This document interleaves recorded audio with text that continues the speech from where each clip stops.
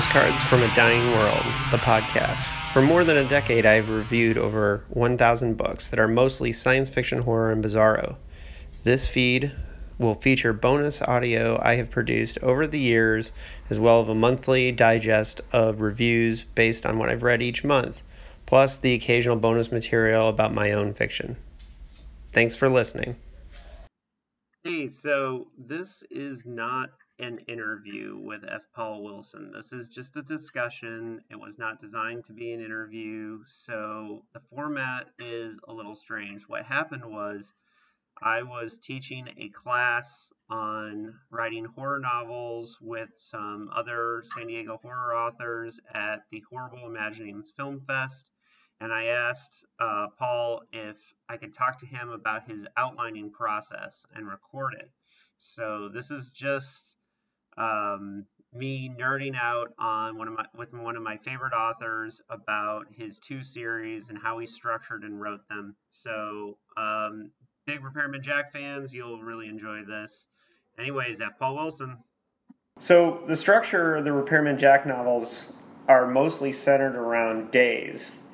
And Legacy starts on a Friday, and I wondered if you structured the novels by days or chapters or both, because it seems like there's two levels to the structure. And did you do that outlining, or I'm interested in that concept right there.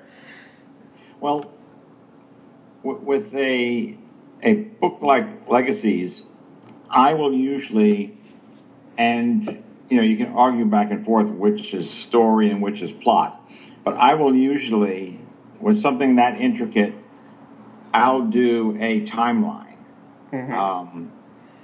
Everything that happened from the time Alicia's father started the abuse, to his invention, to him heading over to Japan, to the plane crash. Everything will be in chronological order, all the way up to and through the story I'm writing. So to me, that's the story. Mm-hmm. And then the plot is how I tell that story. And so the story starts with, Alicia's lawyer being killed. Mm-hmm. And so the plot is, what's so important about this house? And that's the mystery that has to be unraveled.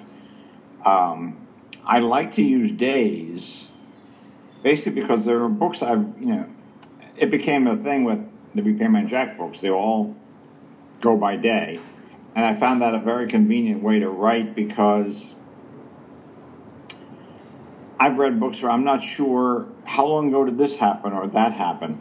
And if I put the days if I just tell you the story day by day by day, and I can use flashbacks if I wish, but if I sequence it that way, I don't think the reader continues to follow the story and has a grasp of the time that's passing. So a lot can happen in one day, and another day, very little will happen. But the thing is, you realize that time has passed. And also, the things that you're allowed to do or you're able to do as a character are often dictated by the day of the week. Certain things won't be available to you on a Sunday. Mm-hmm. And so it's good to know that it's a Sunday. Right. And it also can add plot complications. So, this place isn't open on Sunday. Well, I got to get in there. Now I have to break in. Right. And I remember references to Jets games, of course, Jets games, in parts that took place on Sunday, and that really put me into what was going on as a football fan too. Right, you're a Chargers fan, right? Right, exactly. So, yeah, so I saw that definitely working with the day structure. Did you start that with The Tomb, or was it Legacies that kicked that off? No, The Tomb is done with by days also. As I've often said, Robert Ludlum was a big influence. Mm-hmm. But sometimes I'd get lost in his books as to, well, how much time has passed. And so I decided when I wrote The Tomb that I just lay it out for the reader. And, I mean, you want to do everything you can to keep the reader in the story. When they have to stop and say, oh, wait a minute, what day is this? How many days have passed since that last thing happened? They're out of the story. Mm-hmm. If they know it's a Tuesday and something happened in the past in the story that was, while the Jets were playing or whatever, they know, okay, that was a Sunday. Right. Okay. And they're oriented. I think that's important, that the reader not be asking questions about how much time has passed, because then they're not thinking about the story. They're questioning things.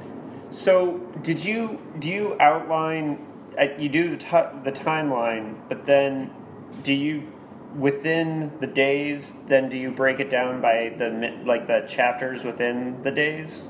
Because I used to do, and with Legacies, it was a very definite, detailed outline. Whose point of view is this scene, and that type of thing. I don't do that much anymore. Mm-hmm. But back then, I was still, I had cut back my practice by 1997, but I was still in the groove of not wanting to have to go back and rewrite. Right. So I would lay out everything. And it's very important in a thriller, I think, to have some sort of an outline. Even if it's just like what I do now is a list of story beats. Mm-hmm. Not really detailed at all, but, bang, this happens, then this happens, then this happens. Because timing your reveals and your twists is very important to a thriller, because you have to know where everyone is and where they are in their knowledge of the story, and then you reveal something to them. It has to be coordinated with what everybody else knows, too. So timing those reveals is very hard to do when you're writing by the seat of your pants, unless you're going to go back and do a lot of rewriting. Right. I do have questions about that later. Okay. But that saves you rewriting as far as I'm concerned. Yeah. And for me, in the book the novel of my own that I'm using the outline to kind of teach my skinhead werewolf novel, Boot Boys of the Wolfreich, and a lot of my outline was literally just bullet points for the chapter, and I really get bothered when people say that outlining is soulless, because there's still a lot you're discovering about the story. Just because you looked at a map doesn't mean you've understood what it means to walk in a city, right? And that's, I'm preaching, I know, but... No, there's a lot of bullshit out there. Right. And, the story is, if you outline it, suddenly it's not organic. You are presenting something to a reader, and they come to it with a certain expectation that you're going to give them their money's worth, mm-hmm. and that there's going to be a certain level of quality there, not just to the writing, but also to the storytelling. And whatever works for you to do the best job is what you should do. I've read, we've read plenty of books that we know they were written by the seat of the pants because they have crummy endings. Right. Because the author started off with not knowing how he was going to end it, and then when he got to the end, he didn't know what to do. Or sometimes you get books that are where they have good endings and good beginnings, but are really bloated and weird in the middle, because they get lost getting to they may know where they're going, but that's it. Yeah. But there are authors who are seat of the pants authors who do great jobs, like Joe Lansdale. Right. He never outlines. I don't know how he does it. Right. But whatever works for you, and no one should be looking down their nose and saying, it's not organic or it's going to lose its soul if you actually figured out where it's going to go. I mean, that's ridiculous. Yeah. In advance where it's going to go. I mean, you have an obligation to the readers to give them a good story. And if you need to know where it's going to go to do that, then by all means do it. Right. Okay, so just a little bit about the 3-act structure. Do you map ahead of time, like 3-act structure, or is it kind of in the background when you're working on an outline? I don't know what 3-act structure is. Right. Okay. Well, because you're right. I think a lot of your books don't have that. It's a Hollywood thing. Right. And I can look at a movie and say, okay, it's time for the turnaround now. It's time for the dark moment. Here it comes. There it is. Right. Now we turn it around. I mean, I don't think in those terms. I usually, start off knowing the end and how's the coolest way I'm going to get there. And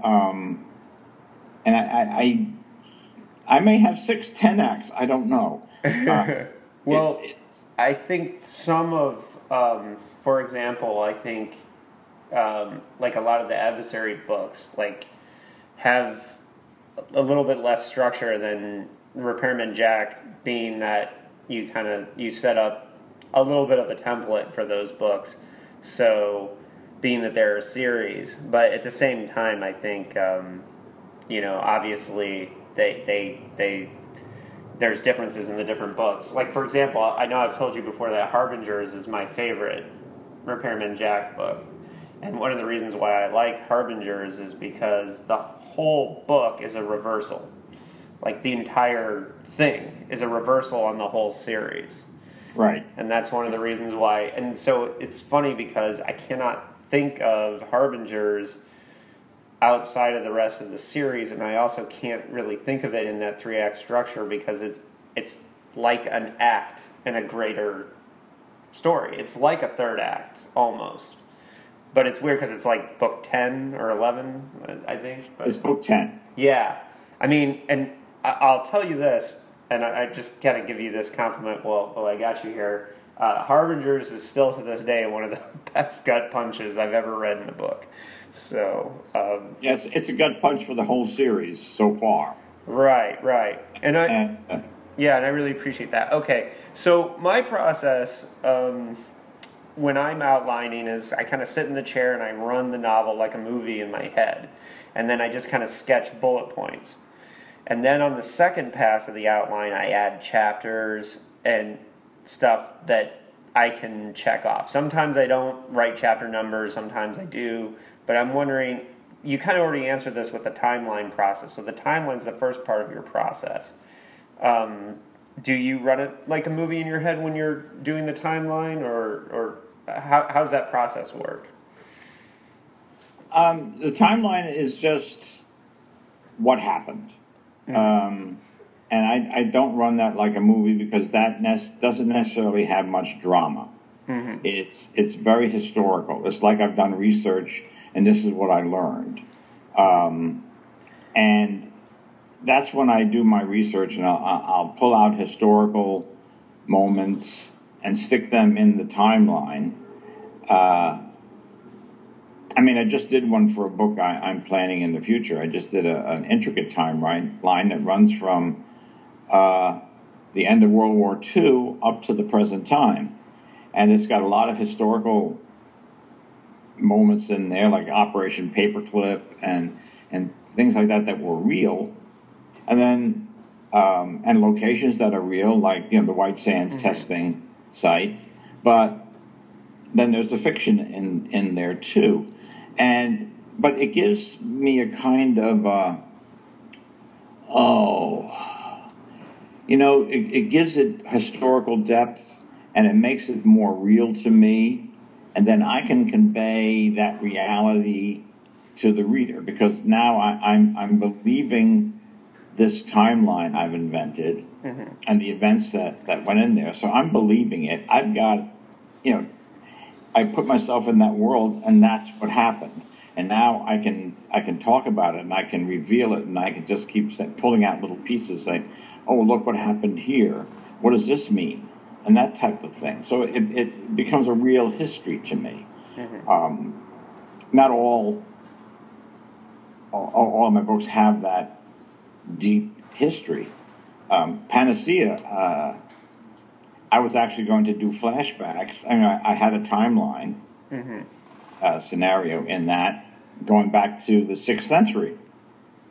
And I was going to show scenes from the 6th century. And it looked like, it just turned out that the book was going to be too long if I did that. And so I had some character synopsize it. But again, it was very real in my head that this is what had happened. And I could have characters reference it and make it sound real to me, and then obviously to the reader, because you've got to believe it first before you can make the reader believe it. Well, and okay, so wow, you just really teased me on what you're writing next. So, how often did you have to reference the Secret History timeline? I mean, I suppose you had to really keep track of the whole timeline, dating back to its connections to Black Wind, to everything, with every book in the Secret History that you wrote. I mean, I'm sure that had to be really a brutally intense timeline you had to keep track of. Well, I didn't start off thinking of it that way. That's true. That they were connected. The connection just started happening later on. And I just started making lists of where the books fit in to this type of thing. And, Black Wind really wasn't part of it at all until... Out of the Sword, right? And By the Sword, yeah. Wanted to... that katana. I started reading about Masamune and those sword makers. I said, "Oh, I want to use this." I said, "Holy crap! I got this sword back in Black Wind. Let me bring it into the present." And bang! It sort of connects, and then all of a sudden, Black Wind was part of the Secret History. Didn't start out that way, right? That's the way it ended up. Okay, so personally, I map out the major characters and write bios for each of the characters. It sounds like you kind of do that inside of the timeline. Maybe. Not really. Okay, not really, but okay. So it's really important in Repairman Jack that the side characters are the source of the peril most of the time.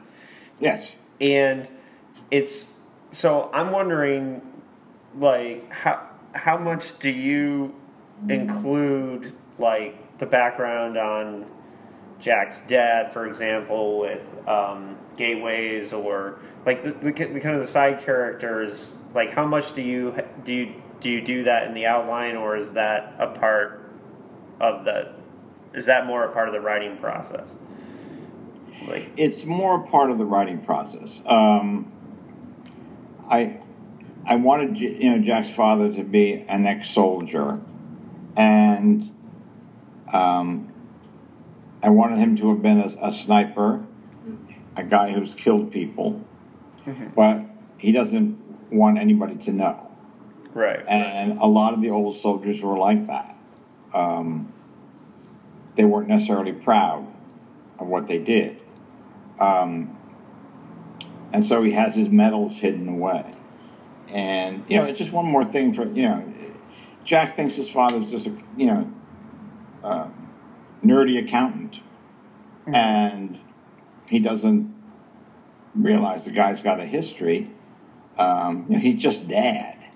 And just like his sister in Hosts too, right? Exactly. Yeah. Everybody's got their secrets. but those things develop as I'm writing. I mean, the characters develop as I'm writing because Nabokov said that my characters are galley slaves. Mm-hmm. In other words, they do what he tells them to do. Mm-hmm. And I'm that way too. I was so glad when I read that quote by him because I was saying, because you're supposed to let the characters tell the story, and for me that's bullshit. Right. It's my story. I'll tell it, and I'll tell you what to do. And I'll find out what I need you to do, and then I'll go back and I will rewrite you to be the kind of person who will do what my story needs you to do. And so my character sketches are just that. They're sketches. I do not. I mean, right now I'm revising the sequel to Panacea, and it just occurred to me that for this character to function, this one character, this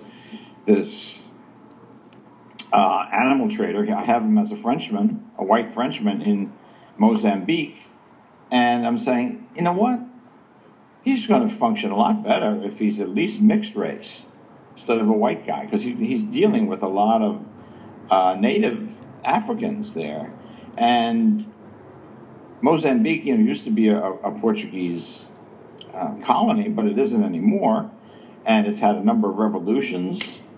And it's a very black country, whereas it used to be Portuguese.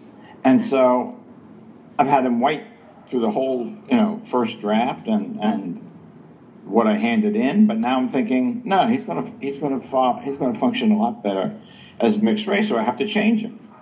But that's to make him function better in the story. That's not, I don't let the characters make decisions based on who they are.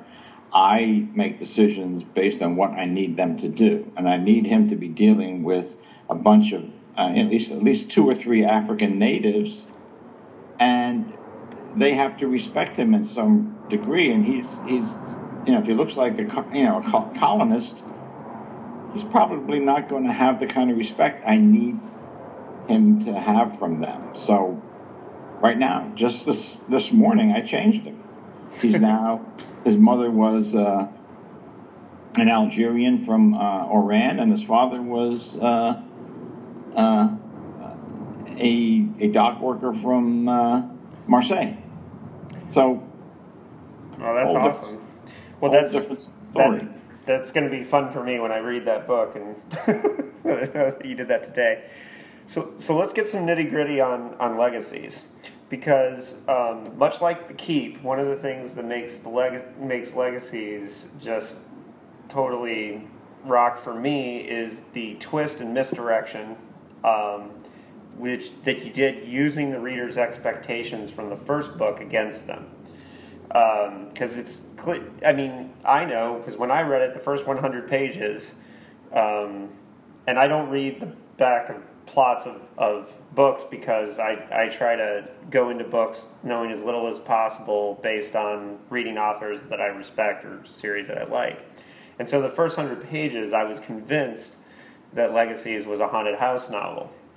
And I'm assuming that you were using the supernatural elements of the tomb and people expecting Repairman Jack to come back to a supernatural story, basically against the reader for misdirection. How much of the twist and the misdirection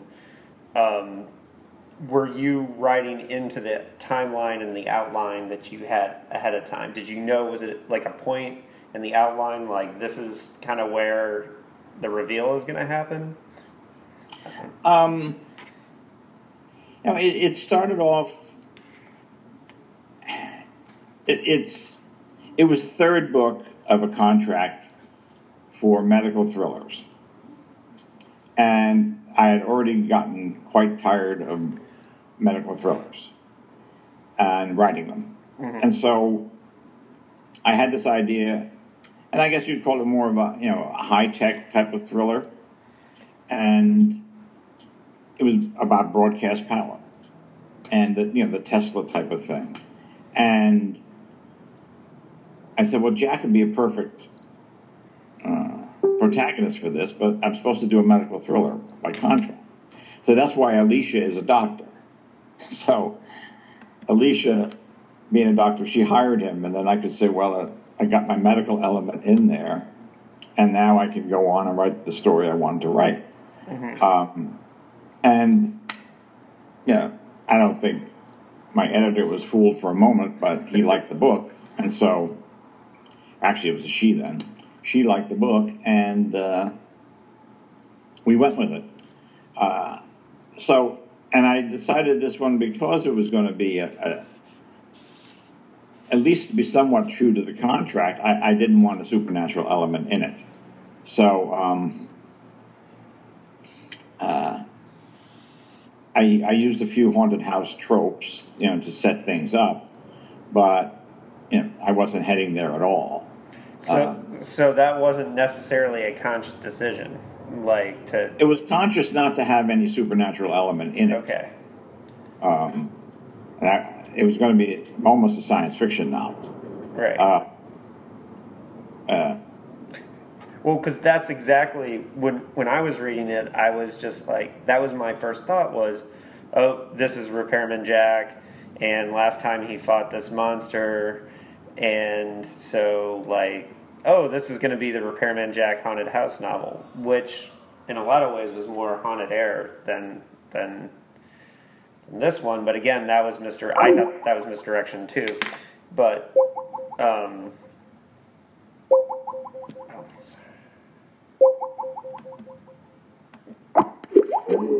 you there? Oops.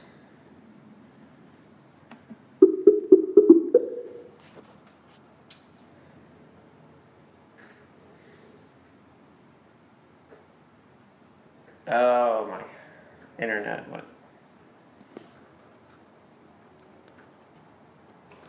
And so we were talking about the misdirection of legacies. So did you, I guess, to get us back into what we were talking about, did you not originally plan this book as Repairman Jack in the beginning, or did that come later? I mean, as I said, when I got the idea for it, I knew Jack was, this is 14 years after The Tomb. I figure this would be perfect for Jack, and I could bring him back for one book. Mm-hmm. That's why it's so unlike the rest of the series, because I looked at it as just going to be another standalone. The Tomb would be a standalone. This would just be another book that happened to have the same character. And again, I was hesitant about a series. Right. So. Right. Well, so with The Keep, was it? It seems like you had to have been consciously trying to trick people into thinking it was a vampire novel, right? I mean, obviously. Absolutely. Yeah. Absolutely. Yeah, that was a big red herring. Right. And the whole book, the premise for the book for me that got it started was Chelsea Quinn Yarborough's Hotel Transylvania, where she had this good, heroic vampire. Mm-hmm. And I said, that was ridiculous because, they're parasites. They're an obligate parasite. They really can't be the good guy. And I said, well, wouldn't it be interesting if someone was pretending to be a good guy vampire, because really what he was, not even pretending to be a good guy vampire, just pretending to be a vampire, because what he really was something so much worse. I said, well, that one, as I said, I was reading Ludlum. I'm saying, that falls right into that type of territory. And if you've read the early Ludlum, everybody was, lying to everybody else. People were pretending to be someone they weren't. And you couldn't trust anything that anybody said. as even to who they were, or what they believed, or whatever. And that type of paranoia, I said, well, oh, that could work great with a horror novel. Right. And so it just developed from there.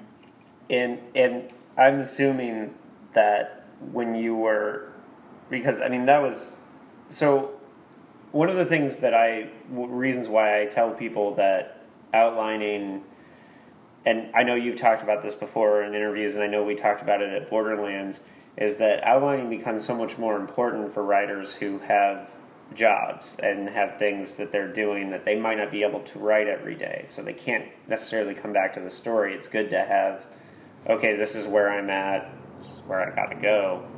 And since The Keep was so early on, I'm assuming a lot that book as well was heavily outlined and timelined. Did the timeline, I mean, you had to do timeline with history with World War II as well with Black Wind, but I'm sure the timeline was really important to The Keep as well, right? Right. And that went back to prehistory. And I didn't, in my timeline, I didn't go into what had happened in all those 15,000 years before The Keep happened. But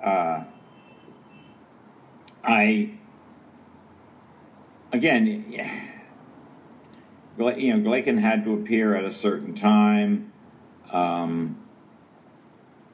The warnings, Molasar had to give warnings about him, knowing he would be showing up. And so you weren't really sure. You weren't sure that Molasar was the bad guy, and you weren't sure that Glaken necessarily was the good guy. And so, I mean, you could probably guess it, but he wasn't a knight in shining armor. And right. So, and then you had Molasar had actually gone and saved Magda from those soldiers. So he did something good. And so, I tried to keep you off balance as much as I could. And eventually you learn that he whatever good thing he did, it was basically just to subvert Magda's father, Professor Kuza. And it was all just trying to work on his soul and destroy his whole belief system. And so everything had to be timed just right. And so you need an outline for that. No. Definitely. I don't see how you do that without an outline. No, I don't see how you would either. Now, The Keep is interesting. Now, I'm thinking of Night World, and years later, and you're writing that. Do you hold on to your timelines, and were you able to use that for the later books in the Adversary cycle and Repairman Jack? It seems like, I probably had it somewhere, but, it wasn't digital. I mean, The Keep was written in 1980, and I didn't have a computer then. I didn't buy a computer until the following year. When I could afford one from my Apple II Plus. Right. But and even then, those old files are unreadable. So, I mean, I don't have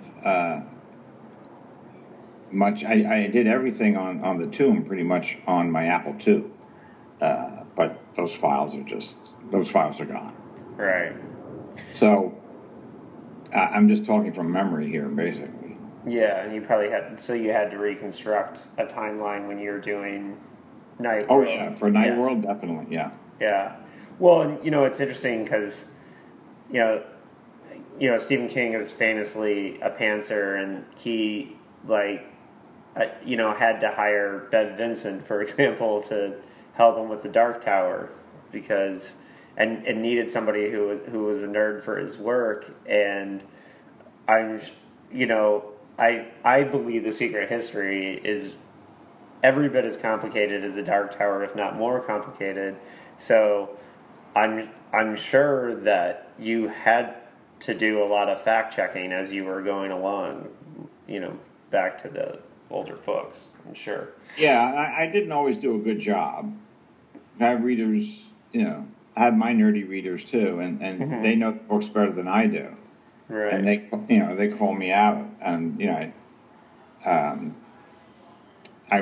there's a fellow who's put up a compendium of stuff online, which is totally amazing amount of work. Pretty much all the secret history, and plot summaries, character summaries. I mean, it's just an amazing Right. amount of work. But I wish I'd had that, when I was, originally doing Night World, because, and the original Night World was just summing up the preceding 5 Adversary Cycle books. The revised Night World had to include all of the Repairman Jack books, even including the Teenage Jack books, which, Play heavily. Yeah. yeah, because he discovered things under the lodge building as a teenager that he had to go back and find again in The Dark at the End. So I mean, everything is tied together, and you just I don't know how you do that without an outline. Right. Okay, so I have 2 questions, and then I'll let you go. And I really appreciate the time. One of which, one of my favorite screenwriters is Shane Black. I love Kiss Kiss Bang Bang, all that. I think he's a fantastic screenwriter, and one of his concepts that he teaches, and I swear to God, I wasn't sure the first time I heard it. I was like, you know what? I think Paul Wilson talked about that exact same concept at Borderlands, and I could be wrong. But he kept saying in this interview that storytelling is parallels and reversals. That at all times in your stories you got to be thinking about parallels and reversals. And I wasn't sure if I was making it up in my head that that's something that we talked about. But I always wondered, is that the same concepts? Because parallels and reversals seem like the principle of Repairman Jack, throughout. Well, I never used those terms, but yeah, he's exactly right. He's right. And I like his stuff too. Right. Even some of his wacky or offbeat stuff. He's what was his most recent? The Nice Guys. What was it? The Nice Guys. I didn't see that. Yeah, it's really good. Yeah. Yeah, it had some resonance with certain things. But there's some other ones. Even that, what was it? The one he did with Gina Davis, was that the one? The Long Kiss Goodnight. The Long Kiss Goodnight. That was definitely parallels and reversals. It's all over the place. Yeah. Well, and it was funny because I remember you and I had this interaction on Facebook a little while back, because when I watched the first season of Luther, my first reaction was, that's F. Paul Wilson worthy plotting. And then I said to myself, I bet F. Paul Wilson is a big fan of that first season of Luther. And I asked you online, you said, oh yeah, I like that first season. But it was funny because that first season, the parallels and reversals are a huge part also of that first season of Luther. And Neil Cross's writing in general, his novels too, work very well on a principle of parallels and reversals. But anyways, I think it's part of good storytelling, really. Yeah. So anyways, I just, parallels and reversals have become a big thing for me, and I just wanted to ask because I wasn't sure if we talked about that at Borderlands, but I sure. No, I don't think so. I'm Yeah. not sure. Not in those terms, for sure. Yeah. So we probably talked about it with other phrases, but yeah, that's become a big thing for me, and a huge part of the class that I'm teaching on the outlining is we're we're doing a huge section, a big chunk of it on creating parallels and reversals, and that's part of one of the things that I'm using Legacies for.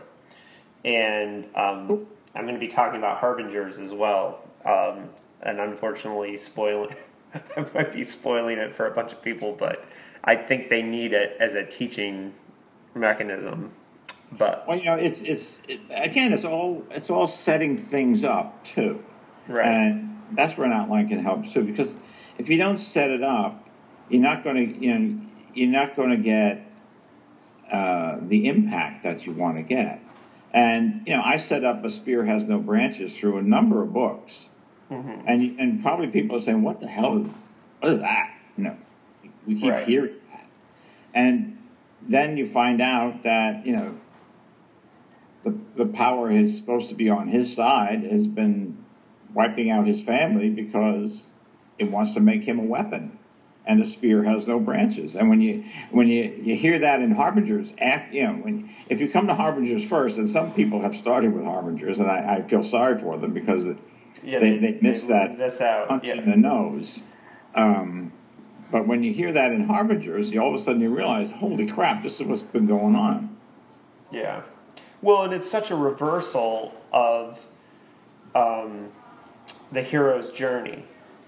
And that's what's so awesome about Harbingers is because, the hero's hooking up with the grand mission to save the day, and here the support network that he finally has behind him is the one who's behind, taking out his loved ones. It's just great reversal. And it's all built on, and that's what the parallels and reversals, because it's built on the parallels of the hero's journey that you set up and within the entire series, but especially like leading into Harbingers. So the thing is, I'm always trying to subvert expectations. Even the design of Jack, he's the anti-Jason Bourne. Guy with no training and no history of special skills and special ops. And I did that, done very much on purpose, just to subvert your expectations. And so whatever you're expecting, I'm going to try to do something else. Mm-hmm. It comes out so well. Okay, so last question, and this is nuts and bolts of outlining, but do you have a method for maintaining multiple POVs with a rhythm? Because for me, what I found is that I have to structure my outlines almost like a song, where you have verse, chorus, verse, chorus, and I like to try and make sure that I'm spacing out the rhythm of when we go back to each POV, and I feel like that's something you do, but because you were an influence on me on that by reading your work, and I'm wondering if that's something you're doing consciously or unconsciously. What I'm doing consciously is I'm asking, whose scene is this? Who has the most at stake? Who does it mean the most to? Who has the most emotions at stake here? And that's whose scene I make. That's how I choose a point of view character. And I don't set up a rhythm, and not consciously anyway. Mm-hmm. In Panacea, I went through so much of the book with just one point of view. It was all Laura, it was between the bad guy, Nelson, and Laura. I would be shifting between those two, basically just to show you what each was doing. But Rick never has a point of view scene until he needs to kill a few people. And so, and I was consciously, I was thinking, I really should get Rick in here because I'm waiting an awful long time to introduce him as a point of view character. But every time I came to a scene where he and Laura were together, it was always Laura's scene. And so he went on for a long time without me getting into his head. I worried about that a little, but then I realized that, Laura needed those scenes. Mm-hmm. She's got a lot to deal with, and Rick really isn't. Rick is he's been given an assignment, and he's following through on it. And so I don't really need to get in his head because he's not conflicted at all. Well, but Laura had all sorts of conflict, through those opening chapters. So, well, I think that's for me, that's a deciding factor. Yeah.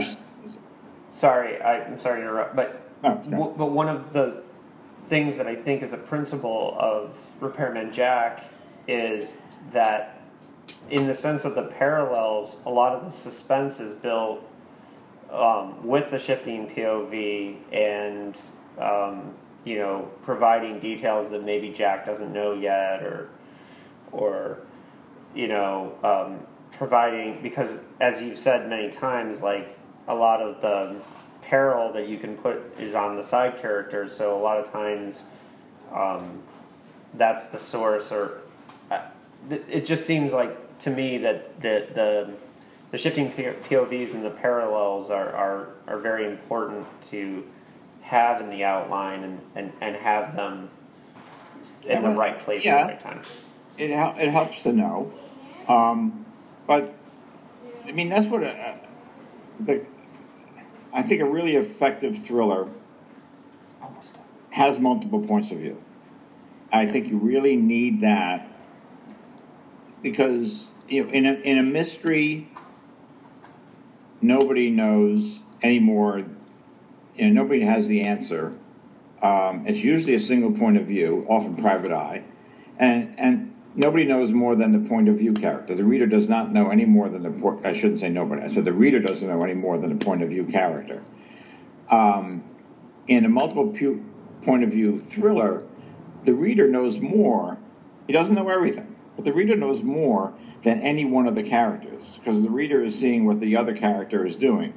And, this character is moving this way and the other character is moving either consciously or unconsciously toward an impact. And that builds suspense. And, who's going to come out on top on that thing? Or you're hoping that, the sympathetic character figures it out before, catastrophe occurs. So that's a great way of building suspense. And it also allows you multiple reveals because you've got more characters, and so you can reveal certain things about these characters, things you didn't know, things that all of a sudden turn out to be important. Mm-hmm. And an outline really helps with that. It just it puts everything together and also when you know where it's going, you can write to build to that scene. You know this scene is coming. You can write to build to it. If you really don't know what's coming next, how do you build toward that? Yeah. I can't answer that question. I like to know what's coming. Every scene should build toward the next. And having, even if it's just bullet points, as you said, you know what's coming next, so you can build toward it. You can set up anticipation. Yeah. But if you don't know what's coming next, how do you set up anticipation?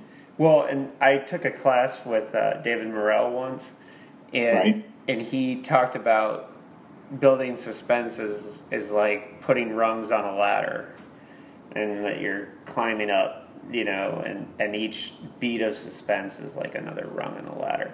So, hey, I've taken up a ton of your time today. This has been super awesome geekiness for me because I'm such an outline geek. But is there anything you think I missed or something that in your years of teaching outlining at Borderlands that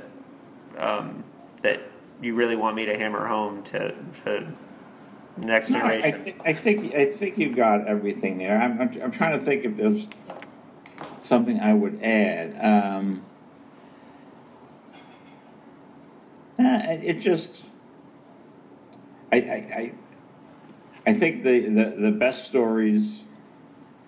I mean, you've probably heard me say this. That the best stories have symmetry. And reality does not have symmetry. Real life doesn't have symmetry, but really good, satisfying stories have symmetry. And that does not mean that everything tied up in bows at the end. But there is a feeling that you have been told a story. You haven't just had, somebody's memoir read to you. That actually the author put effort into this, and it goes back to Greek drama. You build up tension, dramatic tension, and then you blow it off, and that's called catharsis. And a good story has that symmetry, and the symmetry allows for catharsis. And an outline allows you to have the most effective catharsis. And for me, Yeah. I hate to preach that my way is the only way, Right. because it's not, but it works for me. And I've seen a lot of books I don't like that I know were written without an outline. So I think, especially if you're starting off, you really should know where you're going through the story. I mean, all my outlines I put away. I don't even look at them. Mm-hmm. But until I come to a spot where I say, "Hey, wait a minute, what do I do here?" And I pull it out. Then I look at, I already solved that problem. This is what I do, and I put it back in, and then I write along. And my story never goes the way I outlined it, but it always ends up where I intended it to. So I sometimes take the scenic route, and not the one I planned, but I do get there. So. Mm-hmm. Well, yeah, and it's funny too, because Brian Keene was here a couple weeks ago for at Mysterious Galaxies, and Brian and I were talking afterwards, and I was amazed when he told me he was a pantser, because I just read Pressure, and I thought it was. I just assumed he outlined it because it was pretty tightly plotted. And the same thing with Joe Lansdale. I was just flabbergasted that he doesn't outline because he plots so well. So there are some who can do it. But Brian and I also had a conversation about the times where he was admitting the books that he got lost on because he didn't, and he had to do things to try and fix those problems, but. And so, he and I had a really long conversation about outlining, and was, because he knew I was starting to develop this class, it is interesting to see when somebody can do it. I don't know how they do it without it, because, I outline my day. Well, did I ever tell you my Rick McCammon story? No, but I'd love to hear that, because you're my second favorite author in the world. He's my third favorite living author. So he's not an outliner, right? And I was sitting on this is years and years and years ago, when probably before Boy's Life, and we were on a panel together. And before the panel started, I said, "Well, what are you working on?" He said, "Well." He said, "I just threw away 300 pages of a book, and so here I am, part-time writer, and this is the most awful thing I could imagine." Right. And I said, "What's wrong? What was wrong with it?" He said, "It just wasn't going anywhere good." And I said, "Well, didn't you know that before you started?" He said, "No." I said, "No." I said, "Don't you outline?" He said, "No, I just go start off with some characters and write." And this stuck with me. as something I never ever wanted to happen to me. Right. Because that's just, especially when you're a part-time writer, to have to throw away 300 pages, it's inconceivable. Well, and I'm sure those 300 pages were actually probably pretty awesome because it's Robert McCammon. So, Stephen King did the same thing with The Cannibals, which eventually became Under the Dome, but that sat for 30 years, almost, unfinished, because he didn't know how to end it until he started it over again as Under the Dome, which, is mind-boggling to me. A story could languish for 30 years and then find a solution. Yeah, I don't see how you write that kind of volume of wordage without a plan. Well, maybe that is how you write that kind of volume of wordage, because you're really just sort of wandering around, and finally you get back on track. I mean, Peter Straub is like that too. He's very digressive in his plotting, and he'll just meander around. But he considers that a strength. Yeah, totally. Well, hey, actually, he's coming to Borderlands this January. No way, Peter Straub. Yeah. Wow. Yeah, lucky class this year. That's very cool. Well, I appreciate it, Paul. It's good talking to you. Yeah, no, I love to geek out on your outlines and structures because